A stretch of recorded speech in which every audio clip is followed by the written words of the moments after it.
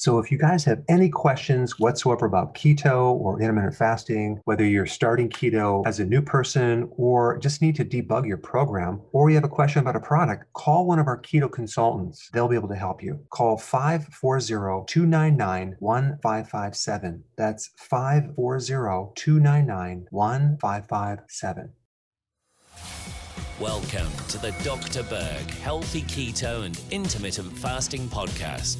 Now, your host, the man taking your health to a whole new level, Dr. Eric Berg. So today we're going to talk about fermented wheat germ extract, okay? It has anti-cancer properties, increasing someone's survival significantly, decreasing reoccurrences of getting cancer. One of the big problems of getting cancer and then maybe going in remission is getting it again and again and again. So this remedy can decrease the reoccurrence of getting the cancer. It's non-toxic. It can decrease the spread of cancer. And it's really the spread of cancer, where cancer becomes malignant, that kills most people. So this has the potential of decreasing the spreading of cancer. Also, it increases something called apoptosis. Apoptosis is the term to describe where the cell actually commits suicide. It kills itself. And that's a normal thing that happens because if a cell becomes damaged for some reason, one mechanism is for that cell to kill itself. Well, with cancer cells, they no longer kill themselves so they can live forever. So this actually increases apoptosis so the cancer cell can commit suicide. It's approved as a medical support for cancer in many European and Asian countries, but not in America, of course. It's also used for autoimmune conditions, especially rheumatoid arthritis. All right, so these are the 6 things that happen with all types of cancer. Number 1, uncontrolled growth. Apparently, cancer cells give off this growth factor that just causes them to grow and grow and grow uncontrollably.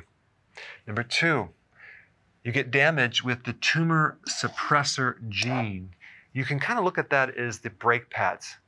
If you don't have any brake pads, you have nothing to stop or inhibit the tumor from the continued growth. So that mechanism is broken. Number 3, loss of apoptosis. I already mentioned this. The cancer cell becomes immortal. It no longer can die. Number 4, limitless dividing potential. Cancer cells keep dividing and dividing forever. Number 5, angiogenesis.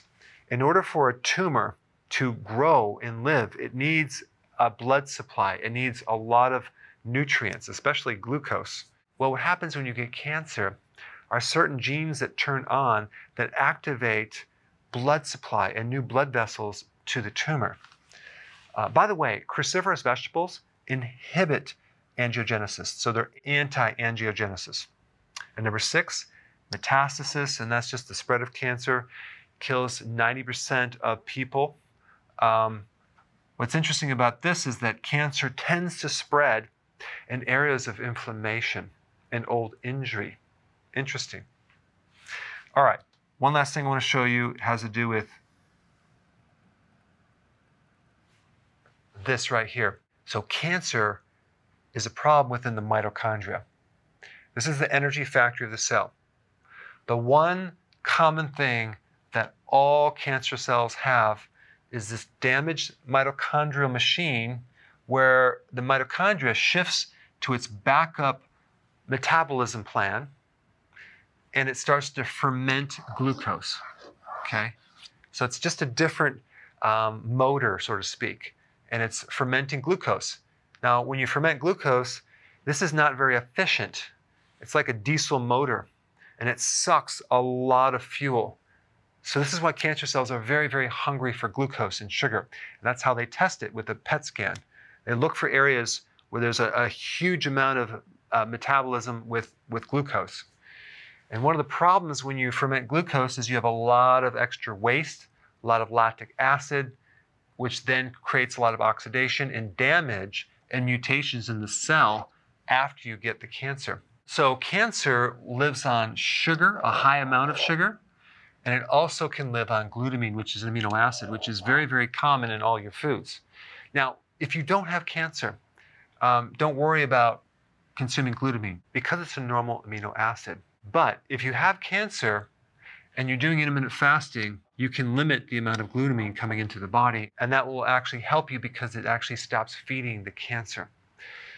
The other thing that's a really good strategy is just to stop feeding the cancer sugar, because tumors cannot live on ketones. And this is why a really good strategy for cancer would be to do keto plus intermittent fasting, plus a lot of healthy foods, especially cruciferous vegetables, that give you the antioxidants to protect all these additional mutations that happen so you can keep your immune system really, really strong. And probably the most important strategy is prevention. Making sure you do whatever you can to prevent the damage to your mitochondria. And I'm talking about eating high quality foods, doing this on a regular basis, not consuming a lot of sugar, which creates a lot of oxidation for the mitochondria, and also making sure you're eating foods that are nutrient dense, because those nutrients have the ability to stabilize the genes and the chromosomes within the mitochondria as a protective thing. All right, thanks for watching. Hey, if you're liking this content, please subscribe now, and I will actually keep you updated on future videos.